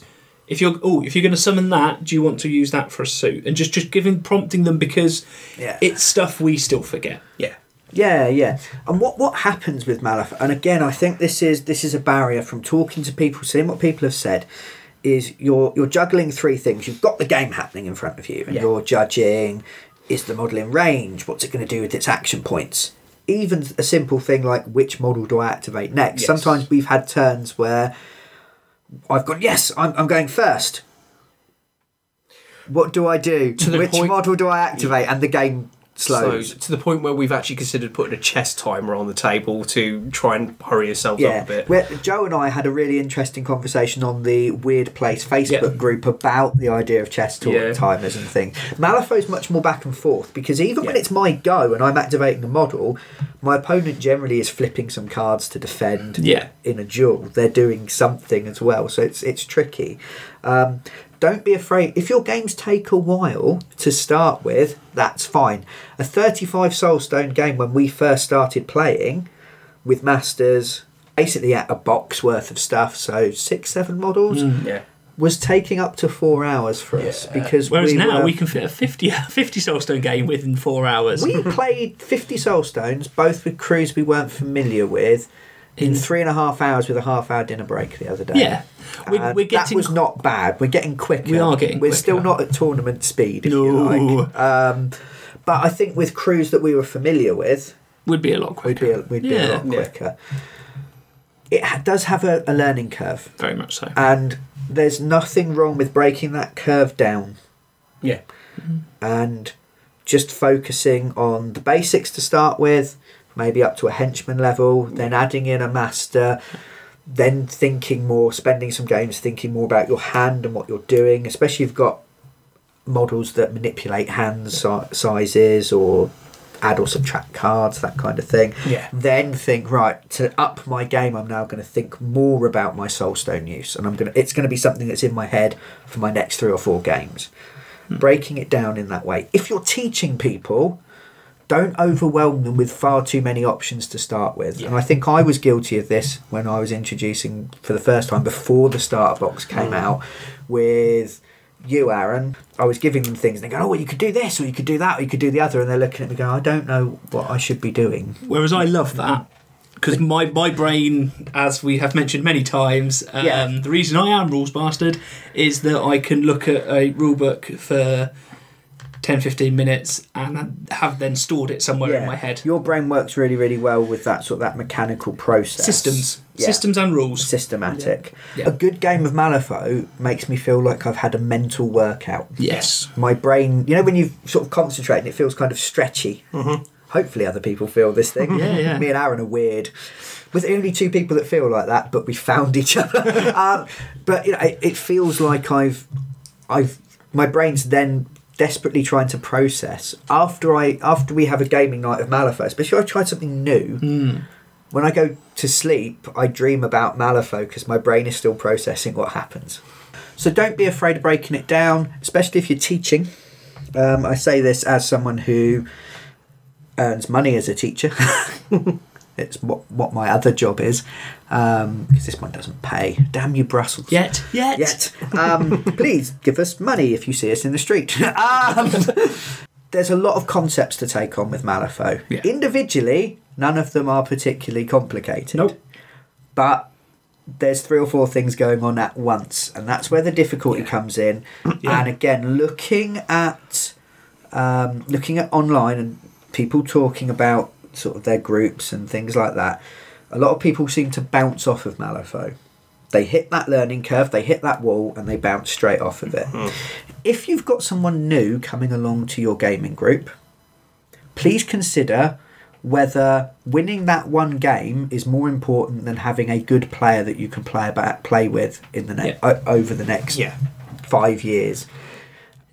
It's because I've seen, and running a games workshop when I was younger, I would see certain people come in and they're brand new and they're clutching their suboptimal army and they're not really sure on the rules, and the guy that's got the 1,500 point tournament list would go, I'll give you a game, and I would run across the shop and go, no, you're not playing him. And they go, why not? I go, because you're going to crush them. And they'd never come back. And they'll never come back.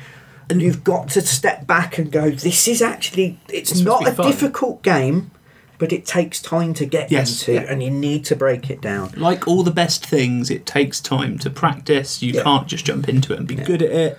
Yeah. I've had a couple games of Malifaux where I've gone at the end and gone, this game is horrible and really hard and I don't get it. Sorry. It wasn't you.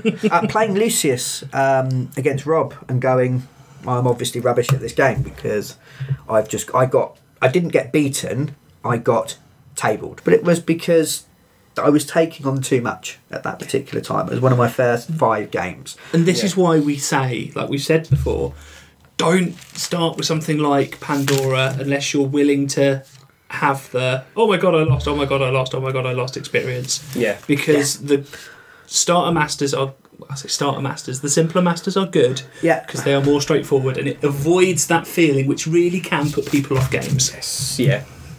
Please, if you're teaching people, try to put yourself in the shoes of someone new. Yeah. There's a lot to take in. Just It's different to other games, and try to build them up Yeah. and encourage them back. If you find a trick that works with your new player, that you introduce them to something and they go, oh, I see, I get it straight away, and clicks with them, bring it up. Cool. Mention it Yeah. on the forums, let everybody know, because Yeah. any way we can get more people into this Yeah. is great. But different people play differently. Yeah. The way I teach Joe is not the way I teach Aaron. Yes.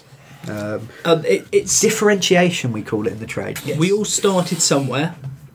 It's Yeah. much like when you see a learner driver, for example. Yeah. There is no point going, fuck's sake, he's in the way, grrr, whinge.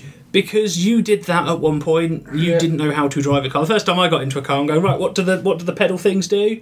Yeah. And Yeah. what's this weird swishy thing at the side? And Yeah. I was going to say, the first time you try and learn how the clutch works for changing gears, it's unbelievably complicated when you think about it.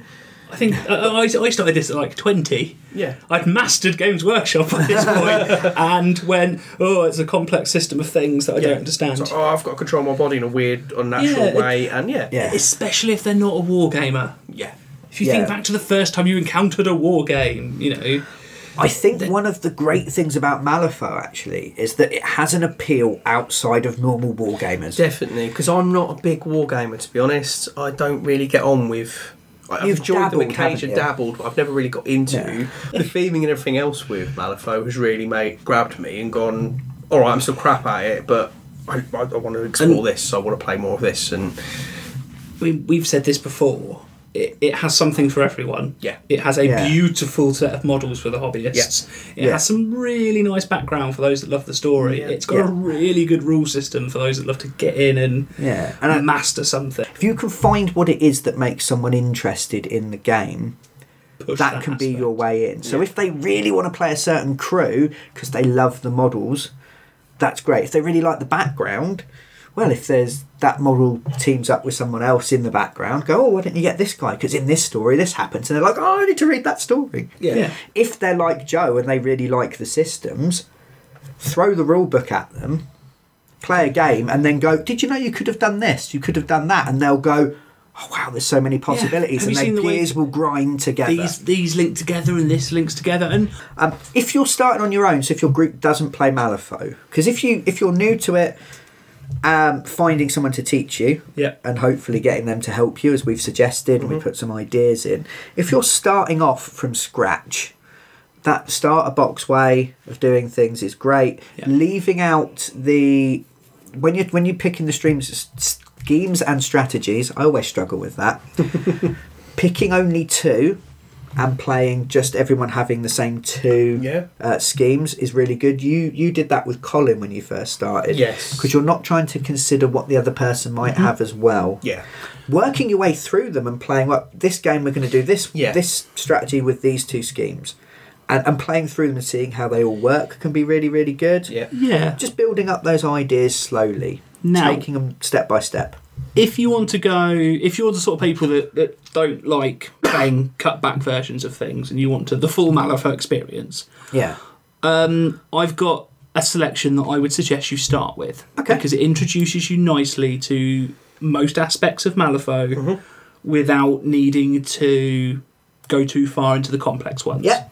So I'd suggest you use your standard deployment. Yeah. Yeah. For a strategy, I would suggest Turf War. Now, it's a really easy one.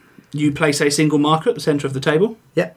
and every turn after the first, at the end of the turn, you earn a victory point if you have 2 or more non-peon models within 6 inches. Yeah. Really easy. So run to the middle of the board and get the other people out of being in the middle Yes. of the board. Yeah. You always have a line in the sand, which is putting scheme markers on the central line of the board. Which, if you're running towards the middle of the board, you're going to be Yay. placed for it anyway. Yeah.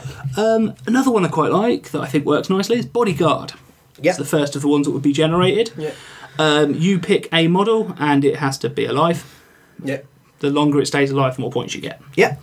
Assassinate, kill the enemy leader. Again, quite easy to do. Fairly straightforward as well. Yeah, Yes. and you get bonus points for doing it quickly. Yeah, so the quicker you can murder them, the better. Yeah. Just like in real life. Yes. Going then slightly off to explore some of the other avenues. Deliver a message. Okay. Now, deliver a message is an interesting one. You have to take a non-leader, non-peon model must take a 2 interact action. So Yeah. it's quite, you can't be really moving first. Targeting the enemy leader. Yeah. At which point they get to say, "Ha I had this." Your papers are served. Yes. Yeah. Have a thing. I get some victory points. This is one that can be revealed at the start as well, so it gets you into that sort of thing. Yeah. Yeah, line in the sand is the same way as well. Yes, and then the last one I would suggest is another scheme marker one, which is Power Ritual, Okay. which works on having scheme markers in table corners. Okay, cool. So none of them are too complex. You still have that I've taken stuff, they've taken stuff, who's taken what. Yeah. And I think it just works as if you use that as your starting set of schemes and strategies and play a few games like that. Yeah. It gives you a nice introduction to the bluffing aspect. I'm going to run up and I'm going to start the game by running to the corners and putting some scheme markers down, and then run up the sides and put some scheme markers on the centre line, and they're going to go, "Oh, he's doing line of the sand and this." And then you run in and punch their master in the face and go, "Ha, I killed him." Yeah. I get points. So That's one of the best things about Malifaux as well. Is start not getting into knowing this- exactly what your opponent's victory conditions are. You get into this fun bluffing thing. It's much more socially interactive than just I move my things, roll my dice, you take some models off. Yeah. Yeah. Roll 4 saves. Okay. Yeah. Take a leadership check. Cool. Your turn. Yeah. What were they? Just so people can get them again. So you are taking standard deployment. Yep. Your strategy is turf war. Your schemes are a line in the sand, bodyguard, assassinate, deliver a message, and power ritual. Cool. Cool. Yeah. And I like those as selections, actually. I think they're quite good just to get people into it. Play a few games with that. Then you can either play around with randomly generating them, or you could say, wow, actually, none of us have really taken this. Why don't we try this one as well? Because that might be a good option for us. Yeah. You can start or mixing if them everyone's taking the same one, random, like change Take that it to out. one. Take it out. Yeah, we've mastered that one. Every time people are playing assassinate. Yeah. Right, take it out. Or Yeah. if you like the schemes, take turf war and change that for a different Yeah. one. Yeah. There's a lot of things you can do with it. Yeah. If once you've done a lot of stuff with those, I'd recommend looking at the new ones as well. Yep. The 2016 ones, the Gaining Ground Yes. ones, I believe. Moving on from that, then. Oh, any more tips and advice? Just general things. I mean, we've mentioned take it slowly, build the concepts up. Yep. We've given you a quite a comprehensive list of masters, which was probably the main body of this, because it seems to be where people are like, should I take this one? If you really got your heart set on something for thematic reasons, for story reasons, for model reasons, don't be afraid to go for it, but just bear in mind that you might find your first few games more difficult, or you're going to have to commit to more models, or you're going to be weaker till you've got X, Y, and Z and mastered this, and this. Yeah. So just bear that in mind, and I would say take your first half dozen games or so as a learning experience.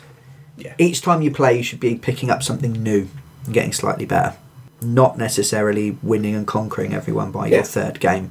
So don't be afraid. And if you're trying to get people into your thing, if someone's brand new and they're clutching they've got their Lucius box. Okay. That's crap. And they've bought some desperate mercenaries to go with it, and everyone's going, oh my god, that's an awful crew. Play them, be friendly while you're playing them, and then maybe suggest afterwards, in a pleasant way, how they could have made that better, what they could have done. I like talking about the game afterwards and go, turn 3, when I did that, I completely did that wrong. Yeah. And because we're not playing anymore, you're getting that feedback from the other player, oh, if you'd have done that, I'd have been screwed, or nah, because I'd have just done this. And you get I that thought when learning. you did this, you were going to do that, and I was terrified, and then you ran in the opposite direction, and I went, what the fuck are you doing there? Yes. And that's why you lost. That can be Did I do that? It sounds like the kind of thing I might I think do. so, and I did at one point. There's been a couple of times with different people where I've looked at a situation and gone, I would now do this, then this, and then this would happen. Yeah. And then they've gone, I activate this in the other side of the board and do a thing, and I've gone, Yeah. what? Now, something that this game that you need to do with Malifaux, because of the way it plays, that in 40k, you will generally go, right, in my turn, that's going to shoot that, that's going to shoot that, that'll do that, that'll move over there, I'll charge them, and then stuff will happen, and then they'll react. In this, because it's one model, having a plan, this turn, I want to move over there, do a thing, shoot that guy, do this and do that, you can guarantee 2 turns later, none of your options are going to be there anymore because they fucked around and moved some stuff and done a thing, and that thing's in cover now. They shot your bloke in the head, and generally the entire plan's a mess. Yeah. I'm not saying don't be proactive, but get good. Just get good. Yeah, just get good. But Dark Souls. try not to rely so much on having a plan and react a bit to what they're doing. I think have a plan once you've got your schemes and strategies down. Mm-hmm.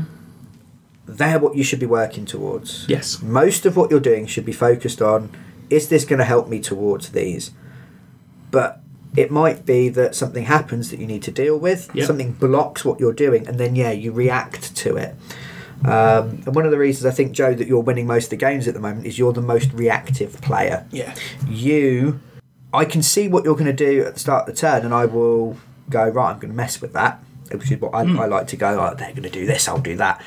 And I can see with other people it kind of puts something in their gears and slows them down. You go, oh, he's done that, right, I'll do this instead. Yep. And I'm like, oh, well, that was my next move, and you've just messed with it. And we're all starting to develop that now. The more that we play.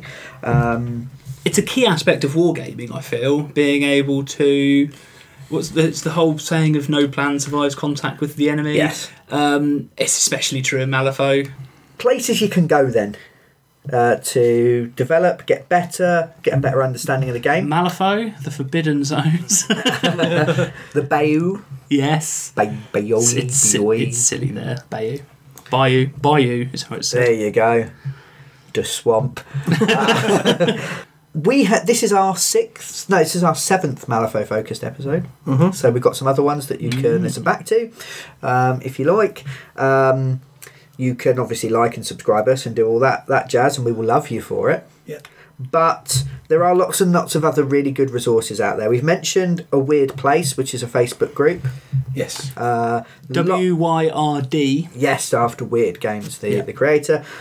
Really, really good. Really great community, been really welcoming. I've asked them all sorts of silly questions, and they've seen some beautiful models. Oh. And that's actually inspired me. I haven't been painting as much because it's the kind of thing that takes a lot of effort for me. And I've been putting it off, and I've got back into painting in the last month just from joining that and seeing what they're doing. Makes me cry. Pull My Finger is Malifaux Wiki, which has lots and lots and lots of... It has an article for every model, basically, telling you how to use it, how to play it, tips, tactics, and how to deal with it. So... Joss is an absolute pain in my backside. I can go on there, look up Joss and work out how to murder him, which is really, really, really good. Yeah. Make sure when you go on there that everything you're reading says M2E, which is shorthand for Malifaux 2nd edition, because they do have the old 1st edition version still available, and sometimes you might stumble on the wrong one, especially if it's new and the new version hasn't crept up to the top of the wiki yet. Weird have a really nice forum. There's some great people on there. Really, really helpful. Again, answering questions. Good to chat to, good to talk to, etc., etc. So there's lots and lots of places to go to. And again, those Soulstone costs, Gmort, Gmort's Chaotica for all the box sets is a great way if you're just trying to work out how much you might need to add into a box to get yourself to the Soulstone cost that you're after. Yeah, it's really nice that these places aren't full of dicks. Well, yeah, I mean, you can find any established community can be full of sometimes come across as a bit hostile or not necessarily welcoming to new players. I mean, the old Games Workshop forums back in the day. Yeah, it can be. Yeah, do they even have a forum anymore? No, they closed it because it was full of twats and they didn't want to pay to moderate it. Yeah. But yeah, no, I've having scrolled through occasionally because I'm a lurker rather than actually an interactor. I'm more inclined to actually interact with these people because they're happy, they're passionate about their game. They want other people to enjoy it as much as they do. Yeah. So don't be afraid to dip in and ask questions. Yeah, because I'll love it. I do also occasionally frequent the Malifaux subreddit on Reddit, and there's again a really good group of people on there that are willing to help out, to chat to you. It's quite nice. So we'd like to hear from you, your experiences getting into Malifaux, your experiences introducing new people. Have you got any different tips and tactics, different ways of doing it? Because we are actively expanding our group at the moment. Yeah. Our friends that might play other war games are going, oh, what are you guys up to? And we're going, we're playing Malifaux, come and join us. And we're actively trying to recruit more players. It's better for all of us, the more people that are into it. Yeah. Makes the models easier to get hold of if lots of people are buying them, for instance. Games are easier to pick up. We're saying we need to play more games. Well, that's because our group is very small. Yeah. There's not a lot of other places to go. If you guys are busy, I don't have anyone else to play with. Yeah. Oh, sad for you. I know. So the more people that are playing, the better. Yeah. And you get that mix. I'll learn things about my crew that I won't get just playing the same people over and over again. We've avoided Gremlins. Yeah, completely. we've avoided the Gremlins because we consider them the same as the Orcs in 40k. They're the joke faction type of thing. But actually, like you said, there's lists out there that show them being really competitive, and we might suddenly learn a love and appreciation for them having another player play against. Yeah, so it's really good. So anything any tips for us, any recommendations, anything you think we've got completely wrong, if we have got any of the rules or anything wrong or have badly explained them, please let us know if you're in the know. Yeah. Because we will, in the description of wherever you let us know, we will correct that. We will make sure that we're not spreading any misinformation. Oh yeah. I'm 95% certain that most of what we said is good. Yeah. But when you're talking and you're drinking lots of energy drink and it's 4 million degrees like it is in this room, mistakes do creep in. And we'll fess up and we'll make sure that that's clear because we don't want to lead anyone down the wrong path. Did you start with a really weird master who we've said don't touch and had a really great experience learning them? That kind of thing. Why are Gremlins so good? Because Joe's now showing me a poll where Gremlins appear to be the faction that everyone's got down as winning everything. Yeah, Arcanists are normally very near the top. Yeah. And they are Second bottom? Third bottom? third bottom. So there are 4 ahead of them, which is disappointing. But that's also one of the things that's quite enjoyable about this. Things flex and change. And not because they've introduced something brand new that's completely ruined the whole... That everyone must buy. It's somebody's realised a trick that works really well in a crew and everybody's gone, this is amazing. And everybody's having to react and really learn how to do all these tricks. Again, it's not something overpowered has been introduced. No, it's just somebody's learnt something new about it. Yeah. Which is awesome. Yeah. Excellent. So thank you very much for listening. We really appreciate it when you do. So thank you. Yeah. We will be back in a month with another monthly Malifaux. Yes. But in the meantime, there will be 3 or 4 more podcasts, one every week in between. We'll be covering maybe a tabletop RPG, a board game, a different war game. Occasionally we talk about video games. Yeah. But I'm actually playing far more tabletop stuff now than video games. Do look out for our talk of Netrunner coming up soon. Netrunner is something we're going to get into over the next month. It's our next podcast will be on Netrunner. Yes, after I've attended a tournament and brought back my findings. And I have played a game because we're going to be introducing a new Critical Twit.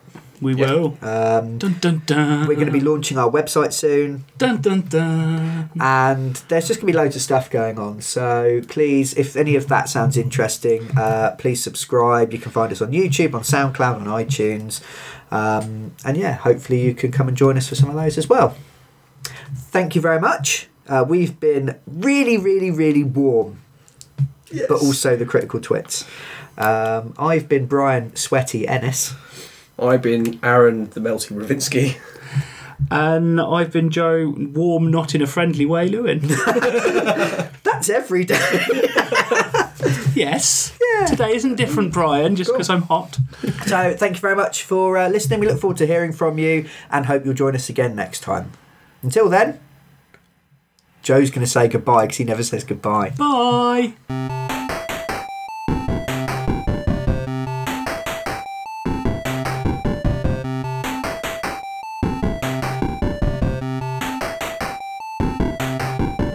It's all about journeys now, isn't it? Everything has to have a fucking journey. You don't As have long as the pets. song doesn't have to play, we're fine.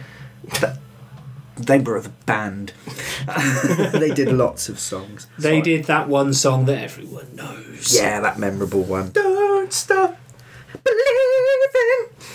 You brought this on yourself.